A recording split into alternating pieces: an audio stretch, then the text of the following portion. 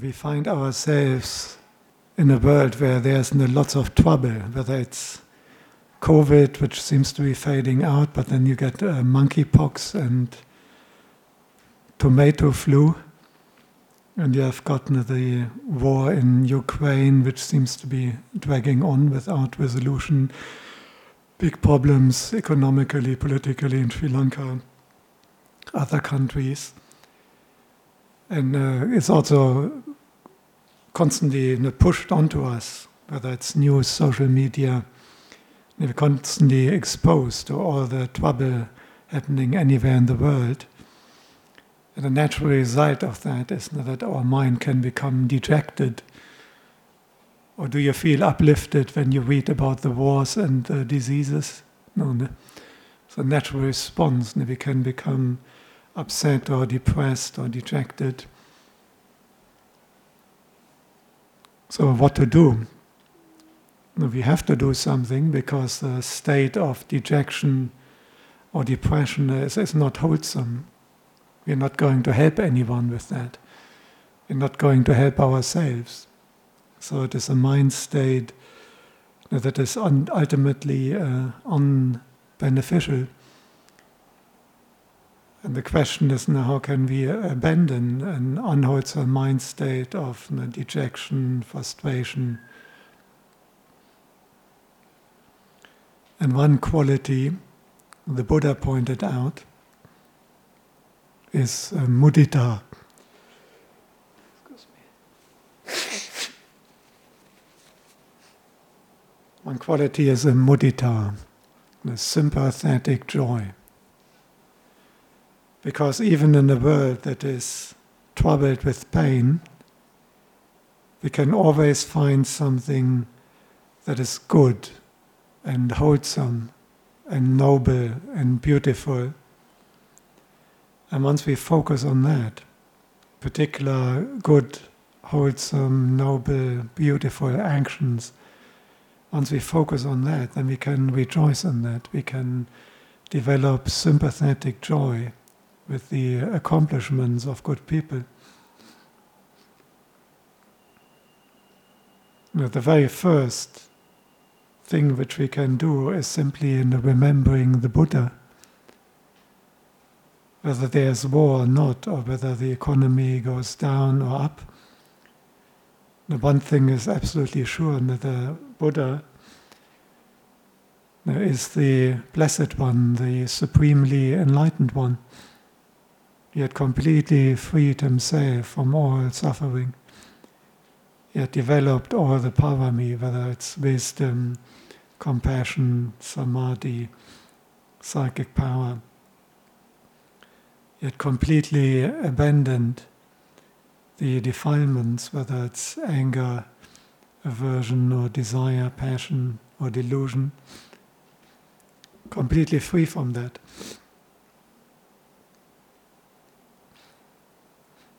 So come what may, we can always focus on the Buddha and remember his good and noble qualities.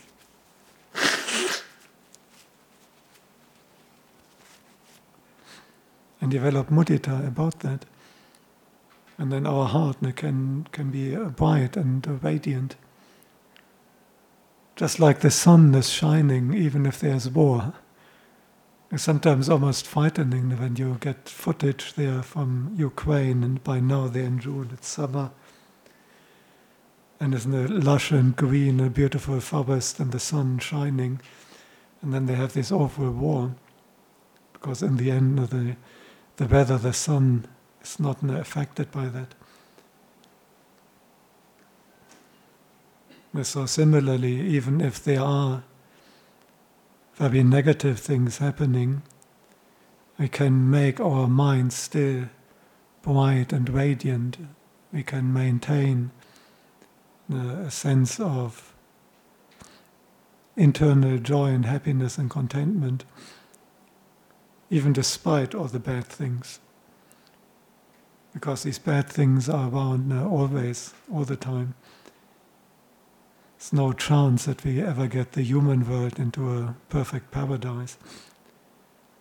So we have to learn to train our mind to wise above that kind of suffering. And the first thing is always remembering the Buddha. One of the most common meditation objects the Buddha was teaching himself. Very common meditation object Ajahn Mun would teach even to his great monk disciples. So many of the great Ajahns, disciples of Ajahn Mun, developed their samadhi by recollecting the Buddha.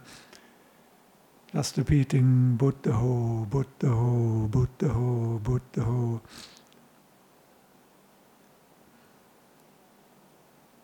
Now that is one way of focusing on mudita.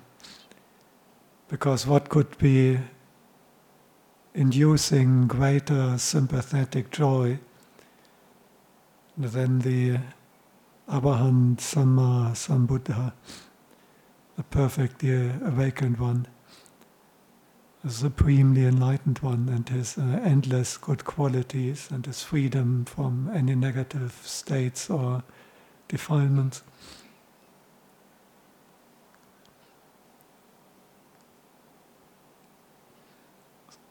It's the same internally.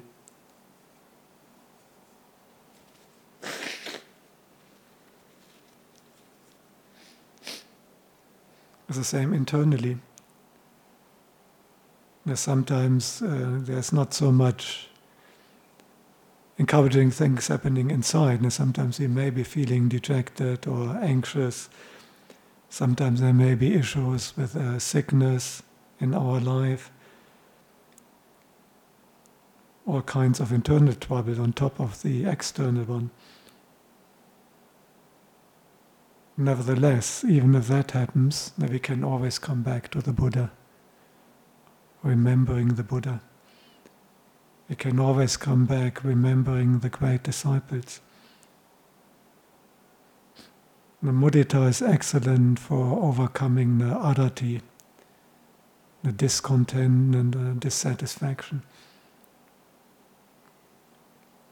The mudita is simply rejoicing in the accomplishments of another person. In that sense, it's the opposite of jealousy. And often if we see someone else being more successful in getting the promotion when we don't get it, going on a big cruise when we don't have the money for it, and so on, then jealousy can arise, envy, someone having a more attractive partner. But again, envy and jealousy is an unwholesome mind state, bad karma. Instead, when we see someone doing something good, or even just having a worldly success based on effort and hard work, we can rejoice in that. What stops us from being happy about that?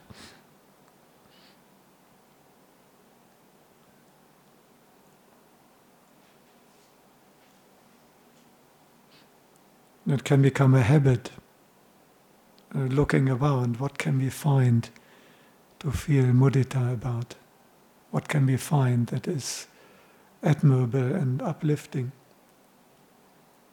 Now that's the faculty of manasikara. What do we pay attention to?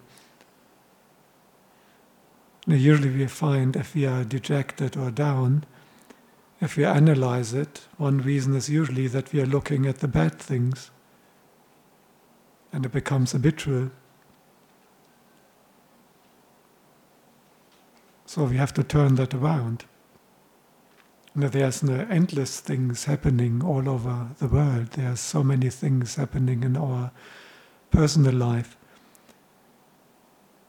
In terms of our own actions, there were times when we messed up, but there were also other times when we did something really good.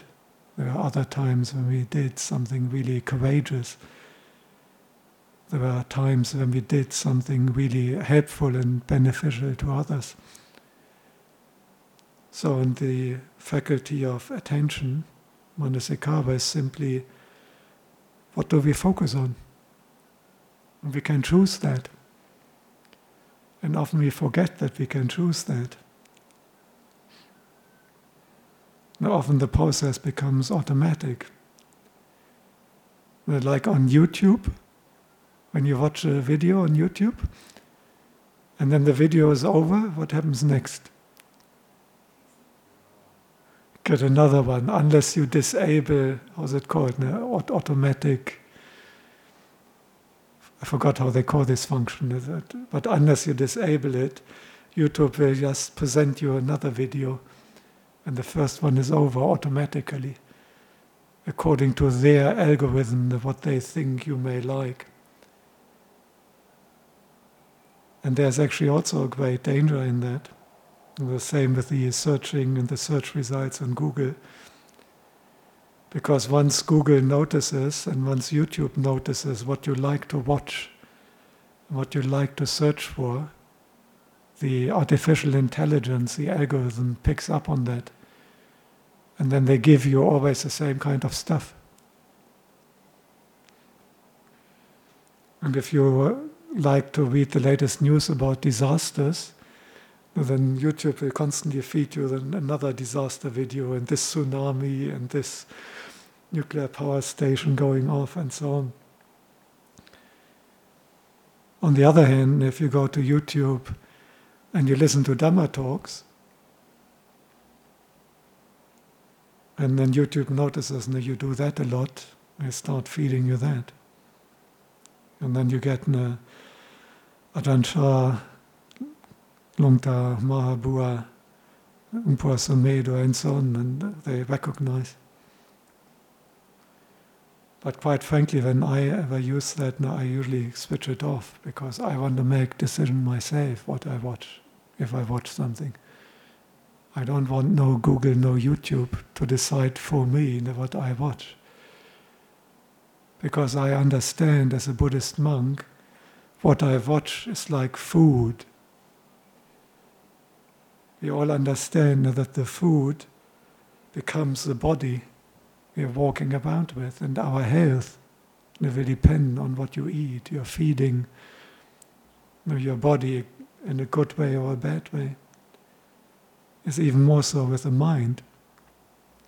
Whatever we watch, what we listen to, the kind of conversation, and that is feeding, that is a nutriment for certain mind states. And if you watch some nice entertainment or music, then the mind may be quite happy, but maybe in a little bit in a negligent, superficial way. If you watch the latest dangers, what kind of diseases we may possibly be getting in the next 10 years, then you're feeding anxiety. You probably become worried about it. If you watch the disasters and war, your mind will become dejected or angry. If you watch Dhamma talk about loving kindness, you get encouraged to wish well to all beings, and gladness and its safety. May all beings be at ease. May I be happy and healthy. May all beings live long, healthy and happily.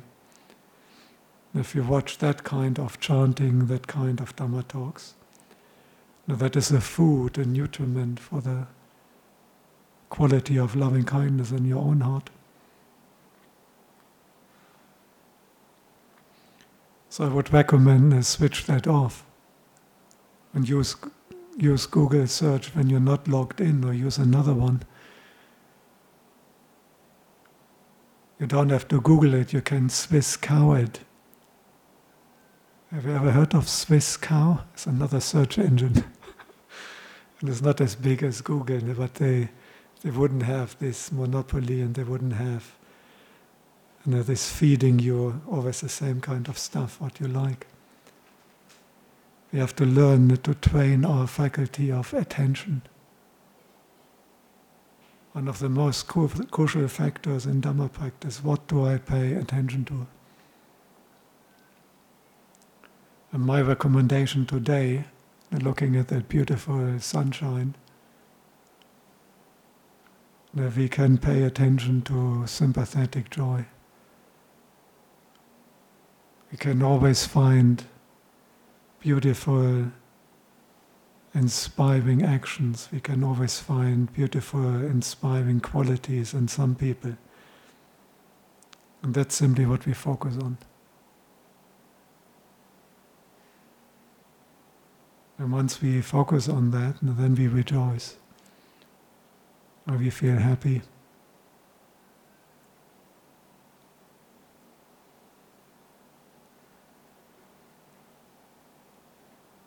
The mudita is great for developing happiness. And we don't even need to have anything special ourselves. We can just tune into other people's goodness. It's almost like using other people's money. Wouldn't it be nice if we could go to the shopping center and spend someone else's money? It would be fun shopping.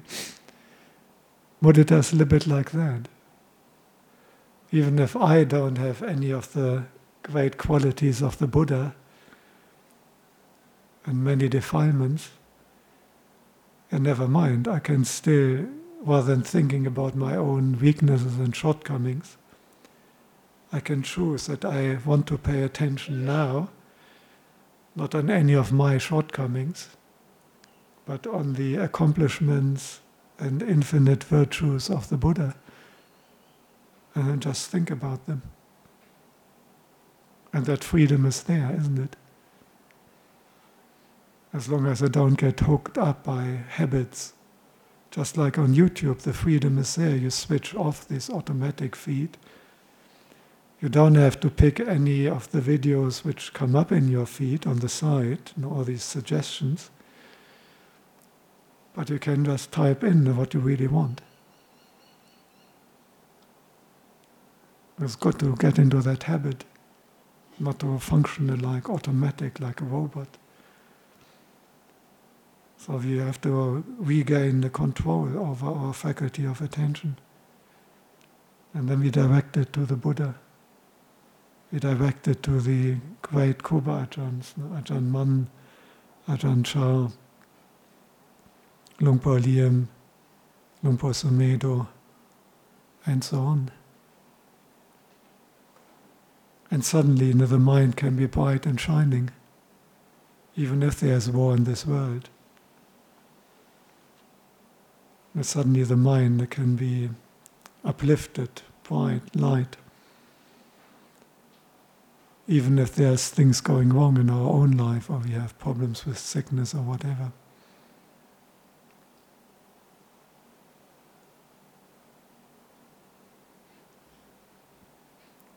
Do you all know the basic chanting? Itipiso bhagava adahang samma sambuddho vicca chadana sampanno. It's good to know that one by heart, because that is the easy one to direct the mind to these great qualities. This is why in all Buddhist traditions a lot of chanting is being done. This is why traditionally, even in lay life, people are encouraged to have a puja twice a day, or at least once a day, doing a bit of chanting. When we do chanting, the mind is also being directed to this inspiring, mudita-inducing objects like the Buddha.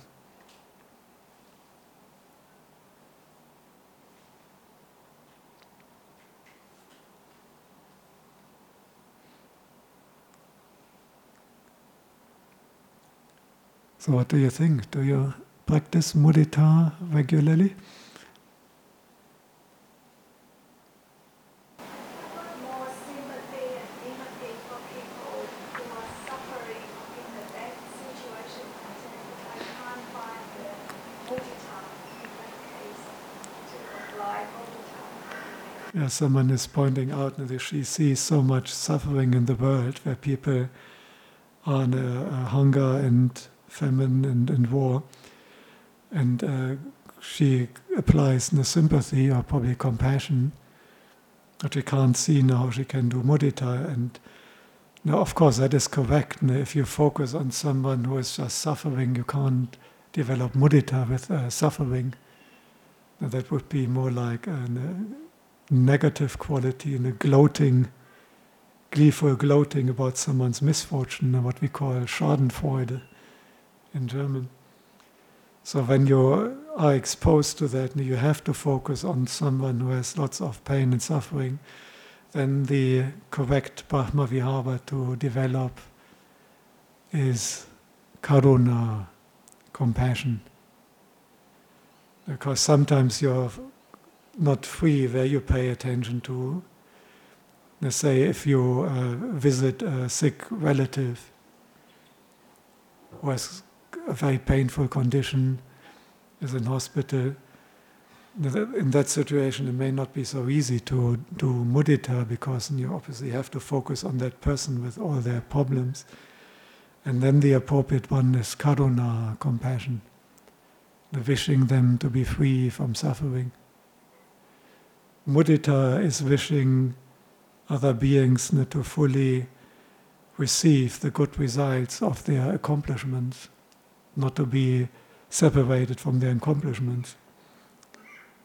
Karuna, compassion, is wishing others that they are free from pain and suffering, free from sickness. So if you really have to focus on someone in a very painful situation, then karuna is better.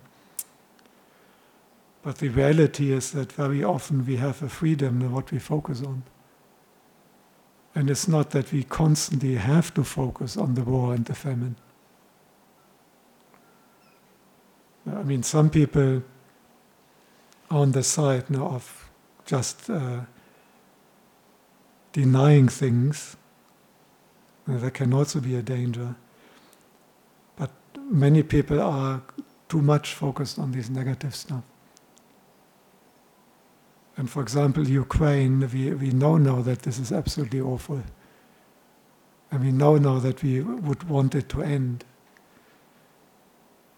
But now looking at all the details, how this war is developing, and looking at videos of the people suffering in the war zone, I can't really see how that does a great benefit to you.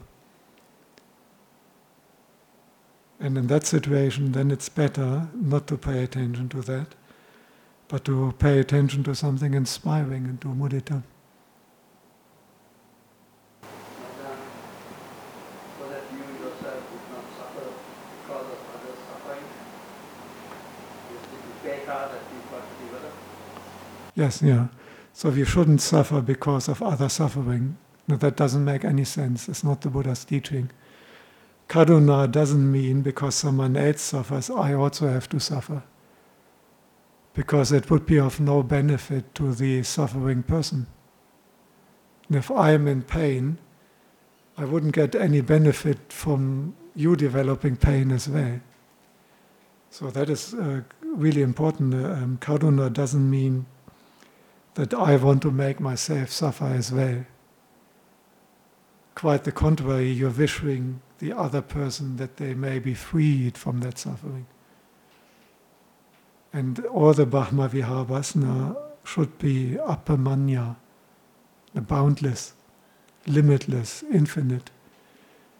So you wish that person you see suffering, may they be free from that suffering, but you also wish it to yourself. And you also wish it to everyone, absolutely everyone. May absolutely all beings, including myself, be free from suffering. May all beings be free from pain. May all beings, including myself, be healed. The point is not that you suffer now on top of someone else suffering. There's no benefit and only disadvantage to everyone involved. And the amazing thing is that karuna, when you practice that correctly, then your mind doesn't get pulled down when you encounter suffering. There's one way to raise your mind even beyond a very abject suffering which you may encounter.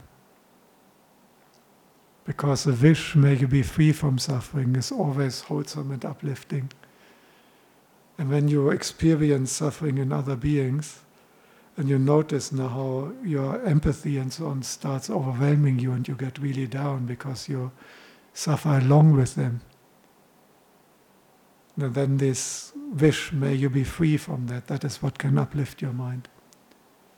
And it also feels good for the person who is receiving that.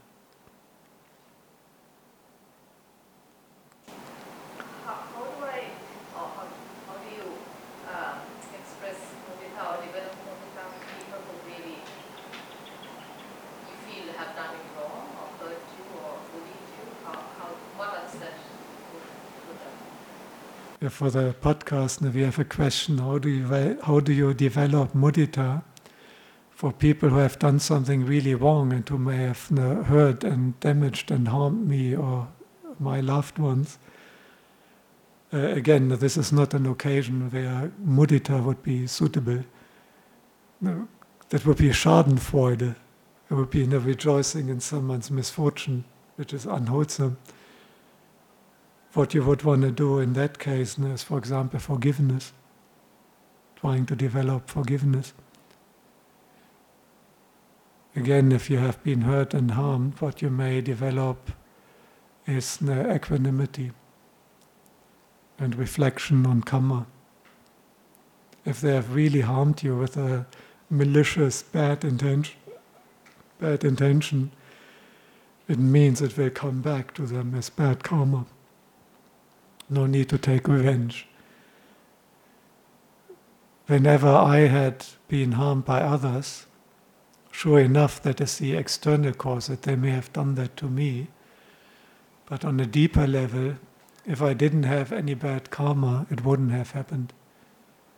Ultimately, they are just a tool that they are making some bad karma which I already have to manifest. And then we're getting less upset when you reflect on karma. Then you develop the equanimity. The next one, if you really want to be a little bit challenging yourself and really practice very diligently, you can try to develop karuna, compassion to the people who harm you. Because whenever we harm others, we are harming ourselves, and often even more than the other person. Although it may not manifest straight away.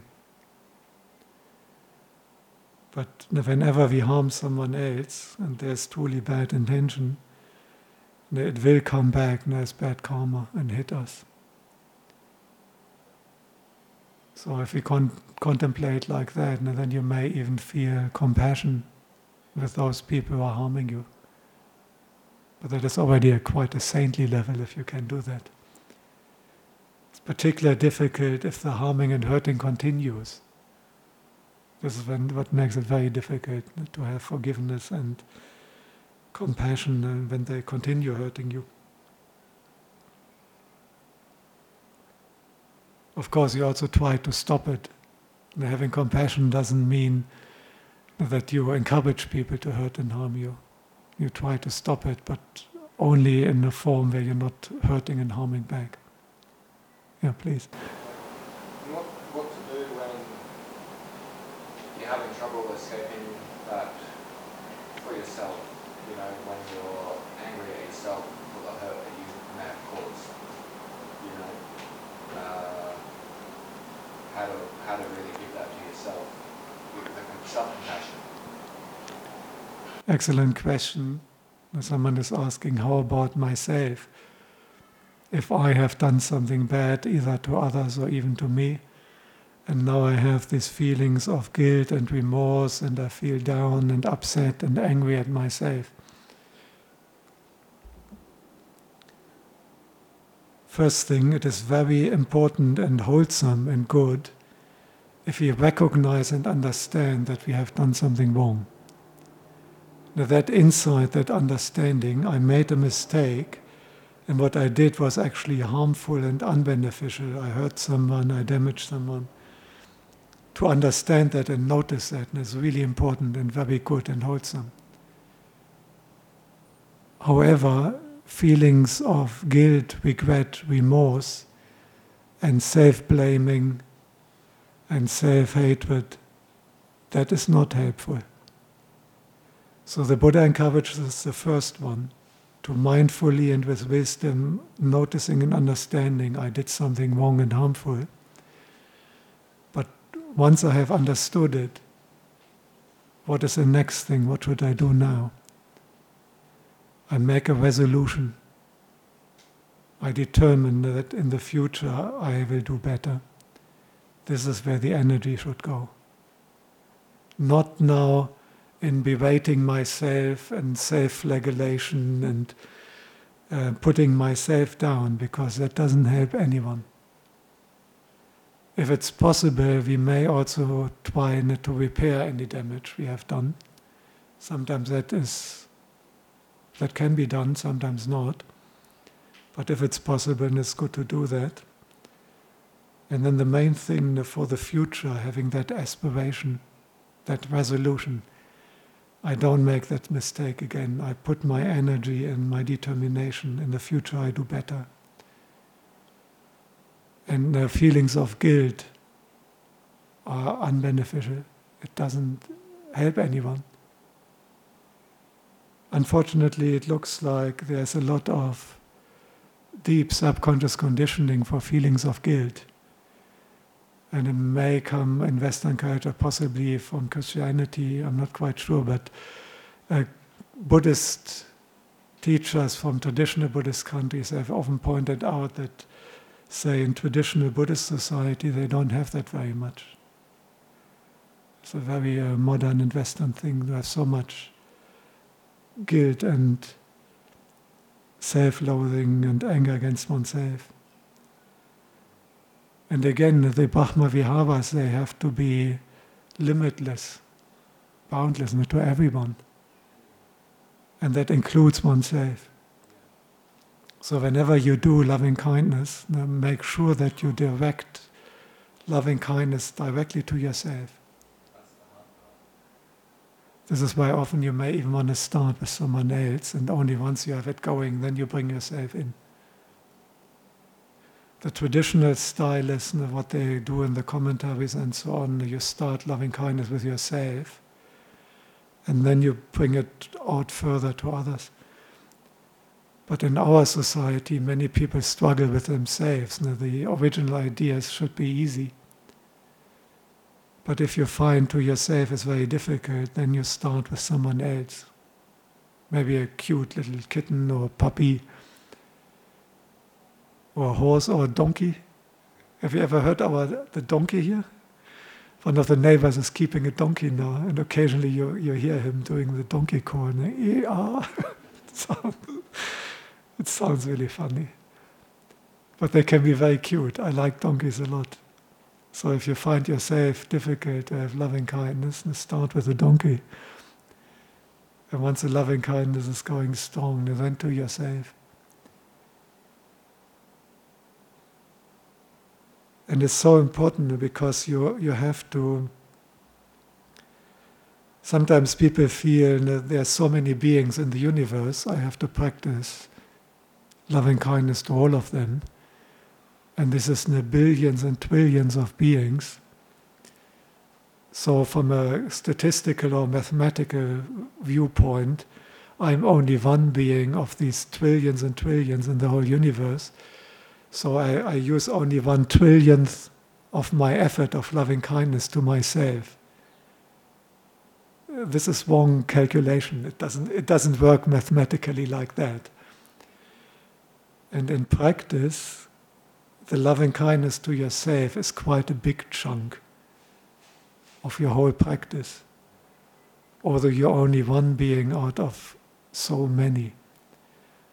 And sometimes it may be a good approach to do it almost 50-50. 50% to all beings and 50% to yourself. Mathematically that seems to be imbalanced, but in practice it can be a good approach.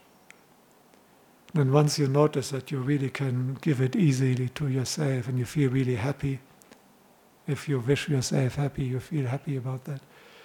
And then you can go more for the others.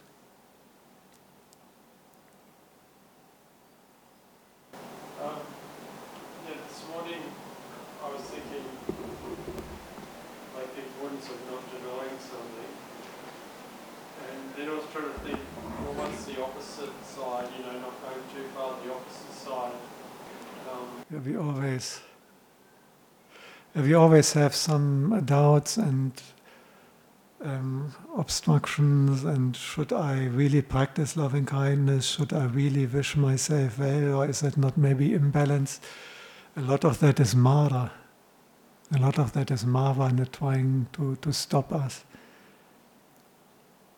No, I don't think, don't be too worried that you are too biased or anything. No, there's absolutely nothing wrong to wish oneself well. Well, that wasn't what I was thinking. What were you thinking?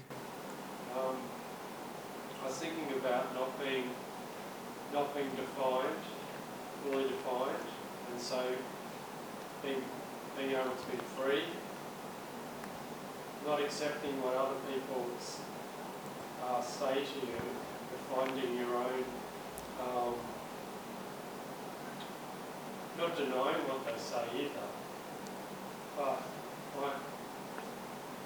With other people, what they say, if it is a very wise person, then we may want to give quite a bit of attention what they say about us. What people in general say about us, I would recommend not to worry too much. Unless it is a person who's wise and has a very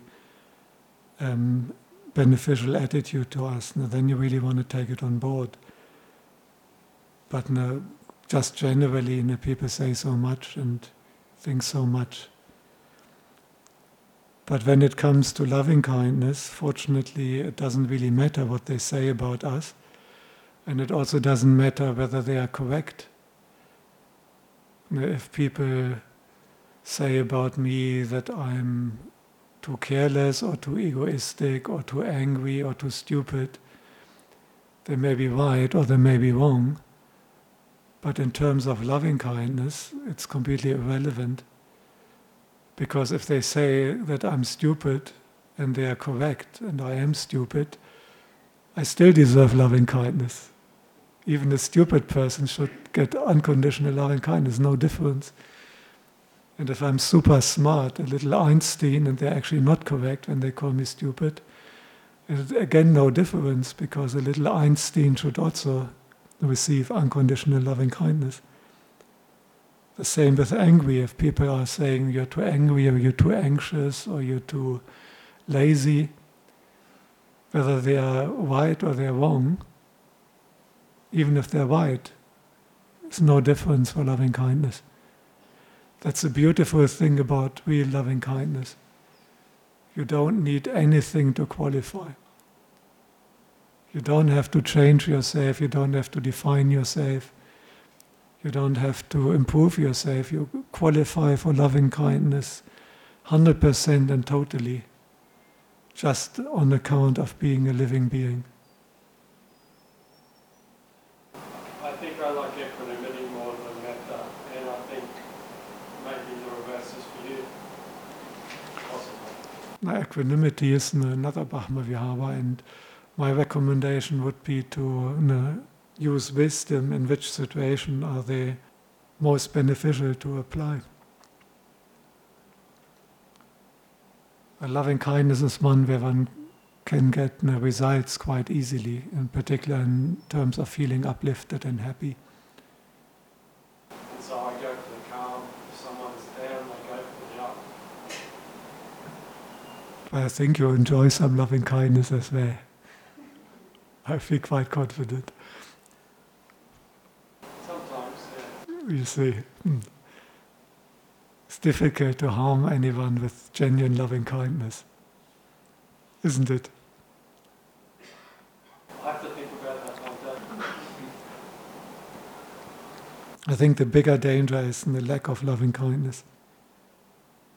I think beings have suffered because they never, not receiving much loving kindness, not generating much loving kindness in their heart. I don't think there's many beings who have suffered from receiving too much genuine loving kindness or practicing too much real loving kindness. It's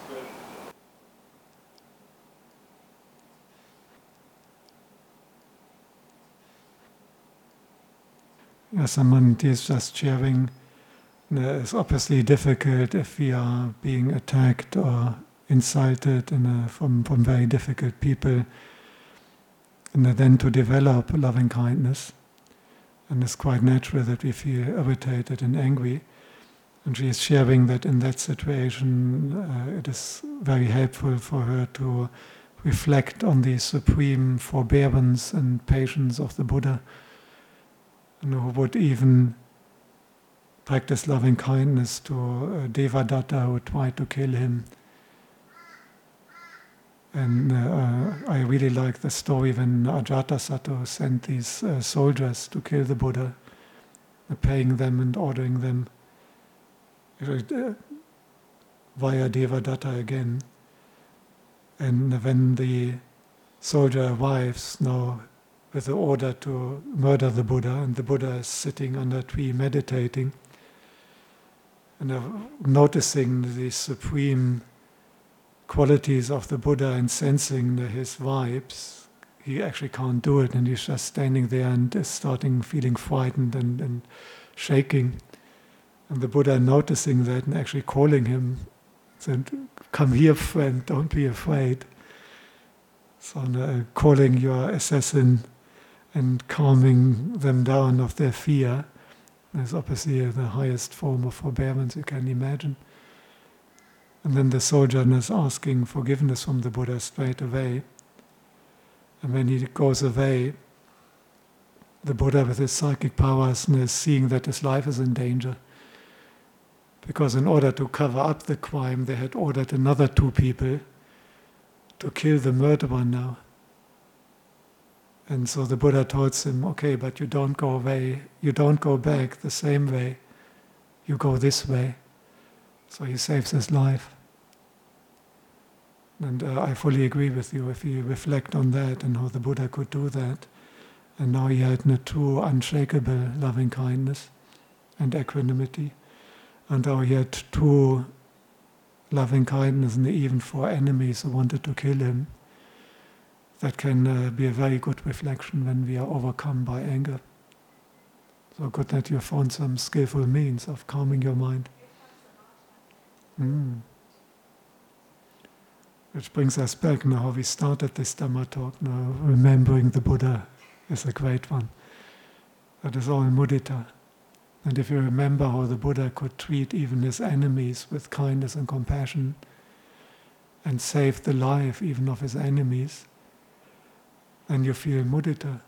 That's the difficult part. Then you feel mudita, and the mudita will then flush out the anger.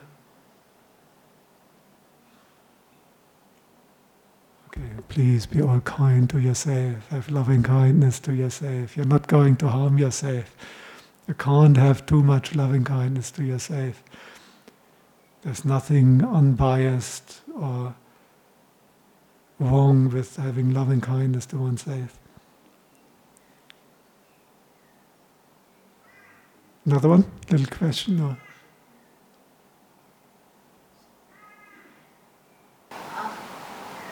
What happens when you give you all and I take everything else? Yeah, with that one you have to be a little bit careful.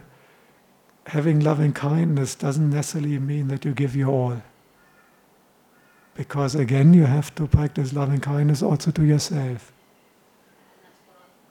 And sometimes you may need, if you give your all only to others, then you may not have enough left for yourself. Whether it's material things or whether it's energy. And the result will be that you yourself collapse. Once you yourself collapse, then you also can't do anything for anyone. So looking after yourself is part of loving kindness. And looking after yourself is a very condition that you can look after others.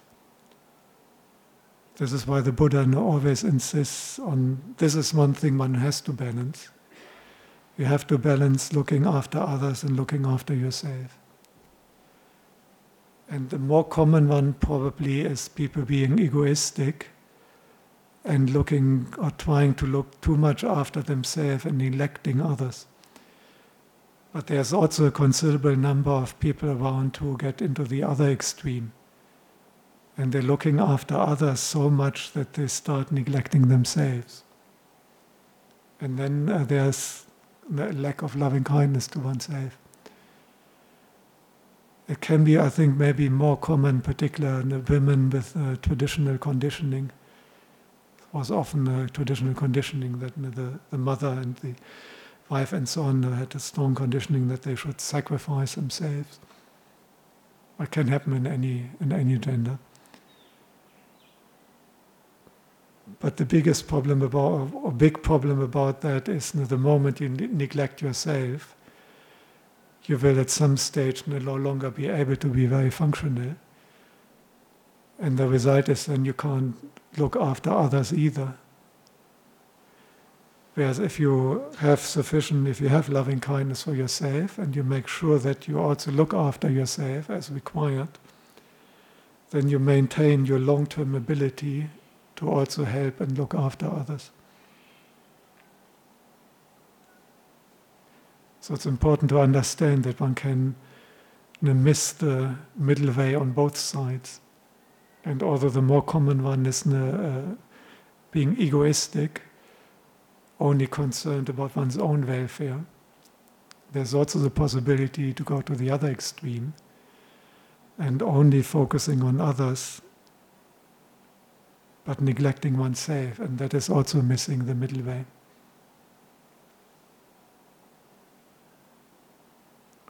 Please look after yourself. You have to give quite a bit to yourself. And in the end, that is also better for others. Because the stronger you are and the better you function yourself, the bigger your potential in looking after others. A good example is the flight in the airplane. Maybe you haven't been flying for a while with all this COVID. For me, it's almost 2.5 years now or something. Almost 3 years, I think, last flying, internationally at least. Now, when they do this security training, safety, and when the pressure in the airplane gets reduced, automatically the masks come off. And now, if you have maybe a kid, your daughter, your granddaughter with you, who do you put on the mask first? Can you remember?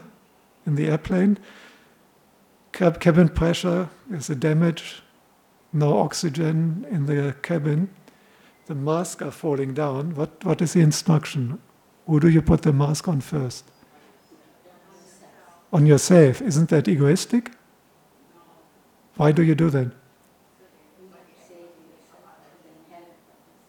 Exactly, because if you try to put it on someone else, you may already lose consciousness. And once you lose consciousness, you will not be putting the mask on anyone, and then both will be dying. But once you are wearing the mask and you can breathe, then you are able to help all the others. It's an excellent example for the approach of the Buddha. Our own welfare is a very condition for the welfare of all the others. It's so really important having loving kindness to everyone. It has to be apamanya. And as I said, although there are so many beings in the universe, trillions, and I'm only one of them, never make the mistake to think mathematically that means only 1/1,000,000th of my effort of loving kindness is directed to me and the rest to all the others. This is wrong mathematics. Often it's a good approach to try 50% of your effort in loving kindness to yourself in your formal meditation, 50% to all the other beings, at least for starters. And then you start varying the percentage. Yeah. Okay, out of loving kindness for those who may have to go to the loo or want to warm up in the sun, I better let you go. Thank you for your patience.